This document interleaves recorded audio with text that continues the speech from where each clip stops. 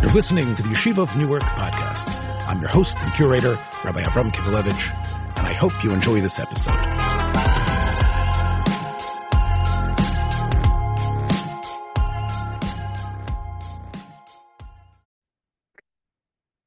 So, this is a re-release of a conversation I had with Rabbi Dubko way back in July 2022.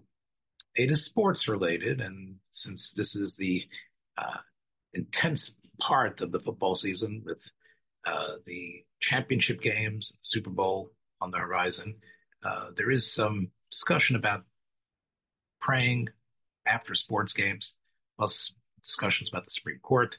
It's somewhat dated. However, I think that it is still enjoyable. I think that the discussion about the Supreme Court is still relevant, especially now as we look at the legacy of Donald Trump again, who seems to be the presumptive Republican nominee, barring some other type of political miracle as far as Nikki Haley is concerned. So here's the re-release of this program. I hope you appreciate it.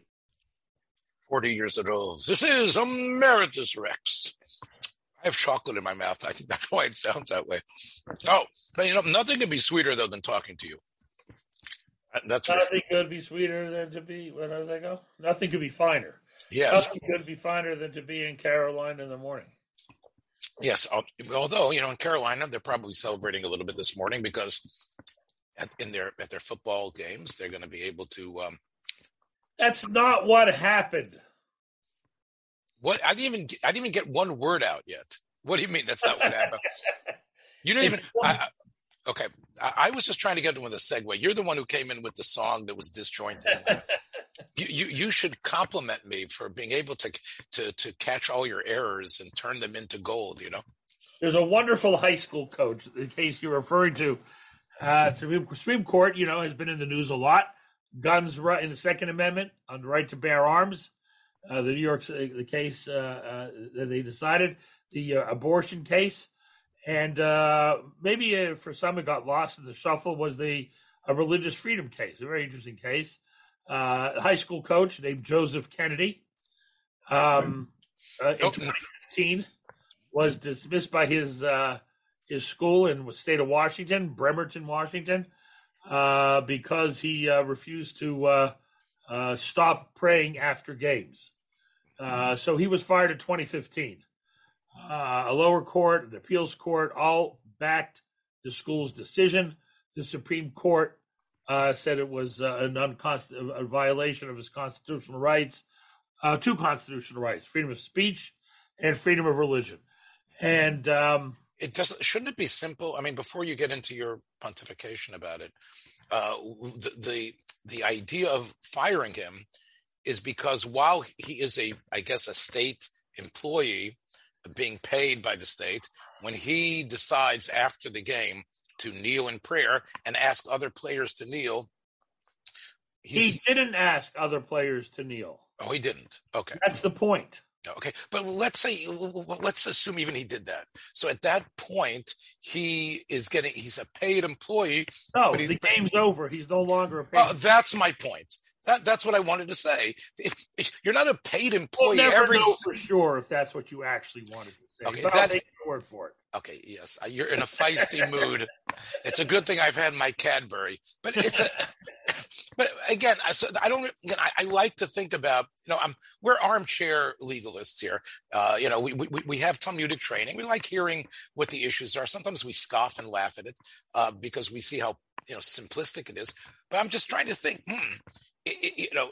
What he was paid to do was to do the game, right? The game's over, and although technically he's still earning a paycheck, it's like, okay, let's say he would go to church across the street from the game. So here's the point. I think everyone would agree that if before the game, right, he invited and encouraged the players to kneel together in prayer as part of the prep for the game, that would certainly be problematic. And even if it was voluntary, you could say it's problematic because there's an implicit pressure on players to conform to a coach's desire in order to curry goodwill with the guy who determines how much you're going to play. So you could make that argument that it's implicit pressure and all of that. They tried to make that argument with the post-game prayer. But again, there was no evidence that he had ever encouraged, invited, or anything. After the game, it was a silent. He had done it for 7 years without incident, right? Without incident, without complaint. Nobody said anything. He was on the 50-yard line, kneeling and praying briefly, okay? And then somebody complained, and then the school fired him or tried to get him to stop. The school at first said he should do it in private, and then he refused. Anyway, so listen, religion state questions before the Supreme Court are not simple. For instance, Christmas displays on government property. And again, there's three kinds of property the Supreme Court has ruled about. There's private property, there's public land, and then there's government land. There's two different things. There's a public park, and there's the lawn of City Hall. All right, those are two very separate things because public land doesn't necessarily constitute or imply government support for religion. City land or government land does. So they make these distinctions, for instance, between a Christmas tree and a creche. That is, the Christmas tree is a secular object. The creche is obviously religious, so one's allowed and one's not. To some people, those distinctions seem silly. The court does, but that's where the court drew the line. Weirdly, I don't know if you ever heard of this movement within Judaism. Yes, Chabad. I know where you're going. Yes. The Chabad movement. What's it called? Oh, I didn't know that. It's Chabad. Chabad movement argued in court that a menorah is a secular object, which was bizarre in the Seattle, Washington case, in the airport in Seattle, I think it was, where they wanted to put up a menorah, which is, again, violation of the dictates of Shulchan Aruch, which tells us that Persume Nisa is for the home today, and there's no Indian of Persume right. Nisa. Look, we talked about this. I don't recall talking about it, okay? Right. You don't recall what you talked about anytime, No, I do not recall. It's one of the great things about getting old. Everything is new again. Yeah, look, you're like Old Faithful. Look, when the geyser erupts, and whether it's the same lava that was spewed last time or not. But let's talk about this case. And but in this case, what happened is the guy was kneeling in prayer privately. I mean, I shouldn't say privately, publicly, but by himself without encouraging other players to join. Now, you could say, oh, he's a coach. It's right after the game. Implicitly, players know that, to be in his good graces, they should pray with him. But again, that's a bit of a tenuous argument. And the court ruled that he was allowed to pray. And they invoked both things, the freedom of speech and freedom of religion. The issue is in the First Amendment. It talks about the government shouldn't establish, and that's questionable. But again, this comes on the heels of the Supreme Court decision in Maine, which said if you're going to give students vouchers or tuition grants, you can't prohibit them from using it at a religious institution, as long as the payments are neutral, don't favor religion or disfavor religion. So this Supreme Court is more is more expansive in terms of religious freedom and a little less concerned about separation. Why don't we contrast this a little bit to the and neither of us were rabbis at that point, but we still remember the echoes of the school prayer decision in the mid-1960s. Right, where then I think the issues were to actually, before class began, to have a moment of prayer, right? And to allow students of faith to be able to, before the classes began in the homeroom or whenever it was, the first period, to be able to pray. And I think there, you remind me, but I remember there was a lot of debate about that. Listen, the Jewish community in the United States traditionally has been very strident in advocating for strict separation, that Jewish children in schools shouldn't feel stigmatized by not joining in prayer or being forced to pray, where if you start with the Lord's Prayer or some Christian prayer, it obviously excludes. And remember, these decisions go back to the time when Jews were, certainly the most high-profile religious minority in the U.S. That's not the case anymore with the increased diversity of religious communities in America. But there was a stigma attached, to the Jew who didn't pray or sat in class. There were always these controversies in public schools about the Christmas pageant that was being put on, and whether if that was appropriate for a school to have, and having Jewish kids either being forced to sit it out or play a role in it, and these are the kind of things you read about in novels written by Jewish authors in the mid to late 20th century about their experiences. Sure. And feeling one way or another about it. And even, in a rabbinic sense, there were, I think, Rabbi Scheiner from Pittsburgh, I believe, who was a Rosh Hashiva eventually of great renown, also talked, I think, about the Christmas pageant and that happened and what occurred in that way.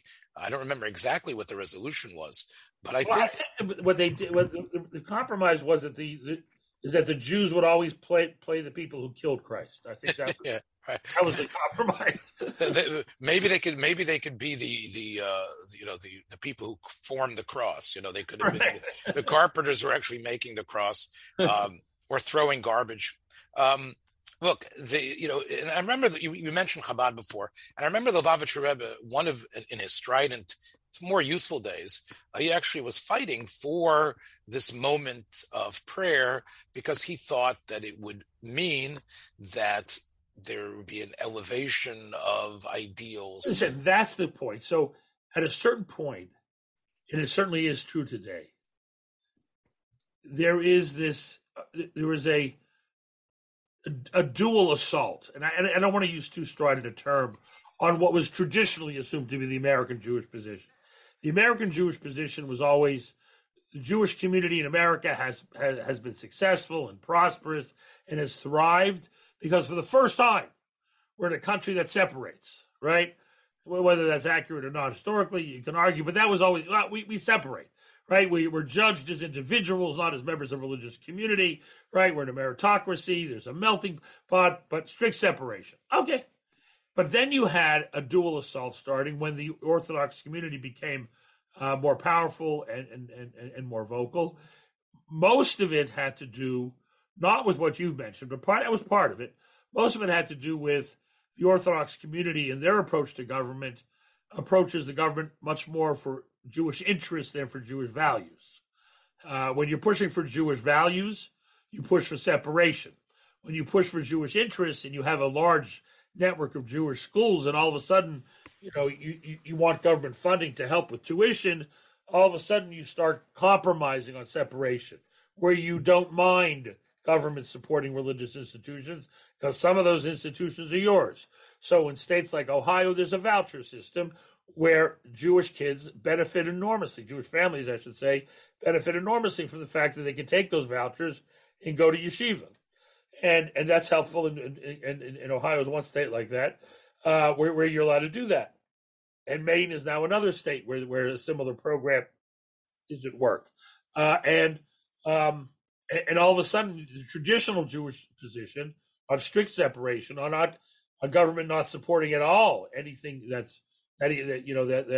is religious, all of a sudden is compromised because we have interest. The other one, the Lubavitcher Rebbe, by the way, is very interesting on this subject because you're right.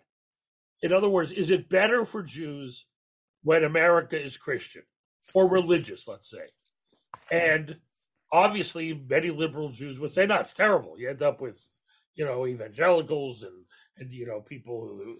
But on the other hand, the morality of our current world maybe calls out for a little bit of balancing with religious values, and maybe the removal of prayer from the public schools, although that's certainly irreversible today, but maybe prayer in the public schools would enhance a greater respect for religious life, which would benefit Jews in some ways.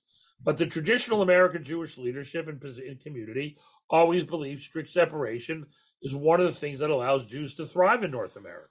Right. And of course, this does touch, as my friend Rabbi Broid on this platform indicated, and in an article in Warehouse that was recently published, this has to do with the abortion ruling as well, because we know that there are cases where abortion is dictated by halacha that will not necessarily, which won't necessarily jive with laws in other states. So I don't want to get into that, but the point is though you're right. This is part of a bigger question: are we better off? And I think both of us, despite our somewhat liberal leanings, maybe you more than me, have seen a denigration of what used to be the moral norms of our society, and it's not just two grumpy old men talking. I think we definitely have seen a normalization of what used to be. By the way, I've been grumpy a very long time. Okay, well, you were a grumpy young man, yes. Yes. But the deviancies, and I'll say it, openly, the deviancies have become not only accepted but extolled and encouraged, to the point that any voice that raises any sort of objection to those deviancies is immediately canceled and considered bigoted and needs to be stamped out as hate speech. And you know what I'm talking about? Anything in the LGBTQ, anything that somehow casts a shadow on any of those advancements in that area is now considered hate speech and might not even be protected. And I think and the two issues I think are linked. Maybe there isn't a direct connection, but clearly, as we've become aggressively secular in the United States. So these ideas, I mean, look at the frenzy, and I want to talk about about the football coach again, but the frenzy that was unleashed by the Supreme Court rulings. As much as you want to say that the sides that were, strongly against it represent, enlightenment, but look at the rhetoric, and you can hear how unthinking the hatred is. And again, I think that is the Lubavitch Rebbe right that maybe keeping this sort of nod, wink, wink. Completely sectarian society, as much as we know Christmas is a national holiday, as much as we know the Christmas tree is lighted, et cetera, but maybe that nod, wink, wink is good enough because it at least, as the Rebbe thought, ensures some sort of moral balance. You also understand, Chabad is the only Jewish group that I'm aware of that ever was at all concerned with the religious life of non-Jews. In other words, they had that whole campaign for the Noahide laws. Right, which is actually confused with the Nagahide laws, which is something completely different. I will tell you that it actually has taken root in a number of small little communities, mostly I think in the American South, but quite interestingly, actually. But let's go back to the school prayer, because this is really what you wanted to talk about, the prayer of the football coach. Again, it was basically decided a 6-3 decision. So here there was there did you read the dissents? Was there some sort of I mean, the dissents are the dissents are in sync with the decisions from the 60s and 70s, which talk about implied pressure to conform with what a leader, meaning the coach in his position, is doing, and how that even though the game's over, it's still an employee. It implies an embrace of religion, which is inappropriate in a public setting like that. It's a tough call, but remember, I mean, listen, Congress still starts every day with a prayer. Right. Although they do bring various, I think, have you ever been called, even though I guess you're in Canada, they don't call you anymore. No. But I know many of your rabbinic relatives have probably invoked. Yeah, it's a great moment in a rabbi's life. Yes, when he's called to Congress. It's almost like when Marvin Heyer got the Oscar, I think, right? Well, that was, that and Sally Field were the best moments of the Oscars, yes. I thought it was maybe the streaker, who was running by David Niven. I guess nothing beats Will Smith now, I guess. Oh, yes, that is what definitely we'll be talking about, that being slapped around. So, clearly, again, looking at this, but looking at it as another domino, I know that in certain corners, people are saying, look, that Trump, he was nuts. I mean, I read and listened to a little bit of Casey Hutchinson, who was the superstar witness who was appearing on Zoom, actually, right? I think she was in some other room, right? It was some sort of I didn't watch it, I just read about it. So But apparently she was quite effective as a witness. She's a young kid. She's like 24, 26. Truth about Trump. Well, it all rings true. Yeah, about Trump wanting to say, no, I want to go over there. Where are you driving me? I mean, by the way, I do have to say, in the cause of fairness, the Secret Service agents she spoke about deny it. They say they're willing to testify under oath. These are guys that will take a bullet for Biden. Okay, I don't know. I don't know if I can trust them. No, I know. I'm just saying. We should be fair. But there's no question. And also, she doesn't claim to have witnessed it. It's a hearsay. I mean, I don't know what you call it. Okay, but look, Trump's craziness was clearly on. It clearly rings true. I mean, whether it's true or not, it doesn't really matter. Almost. Yeah, but my point is, wow. Think about this legacy of these justices. I'd like the image of her wiping the ketchup off the wall after he threw his lunch. I mean, that I thought was interesting. Okay, but my point though is that I think for many religious people, or many people who are pro-life, or many people who are Second Amendment enthusiasts, and now people who want to feel that let's bring religion back, let's bring God back in the world, they might despise Trump for his arrogance, for his gruffness, for his barbarism.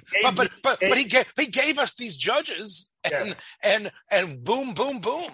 Right? This has been, there is joy in Mudville.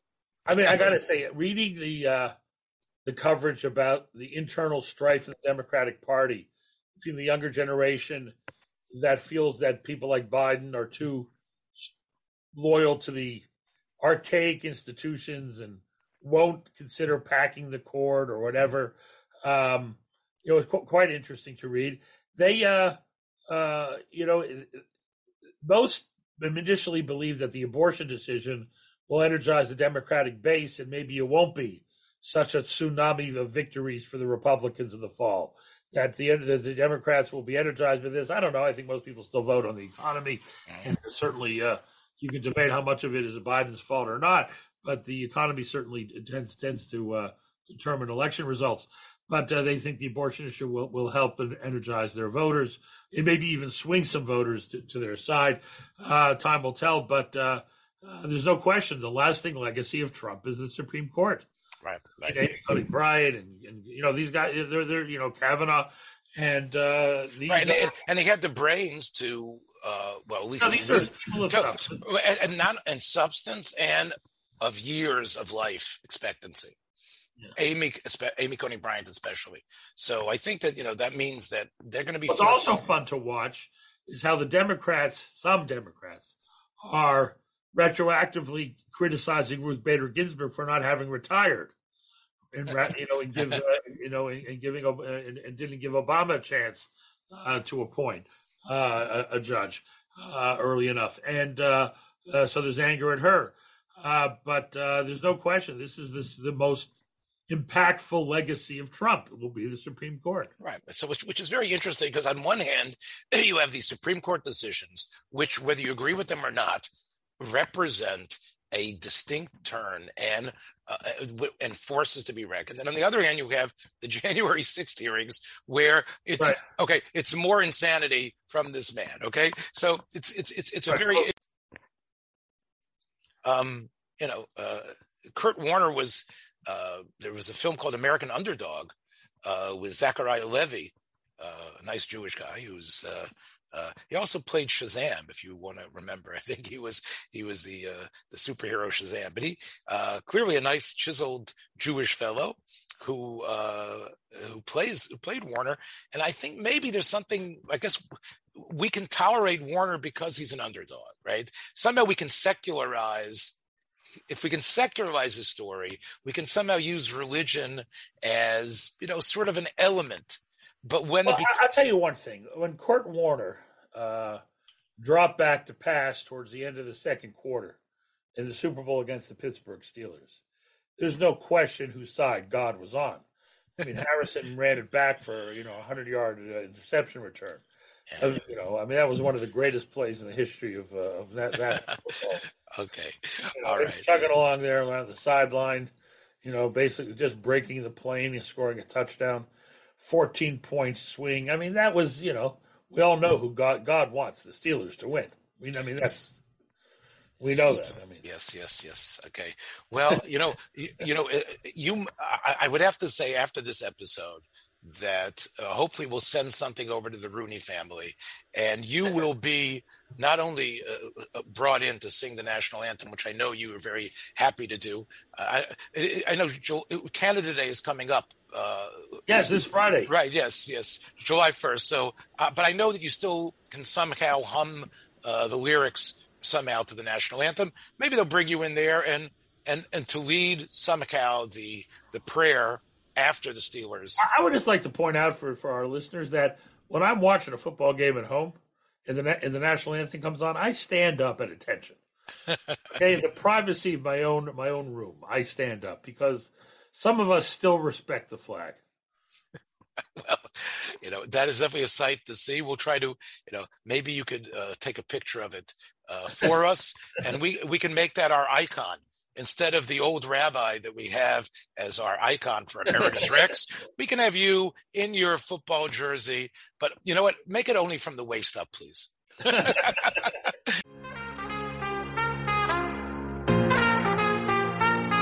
Thank you so much for listening to this episode. I hope you liked what you heard. If you did, please take a moment to share this or any of the many episodes available on our platform with friends in order to help grow our community. Until next time, shalom.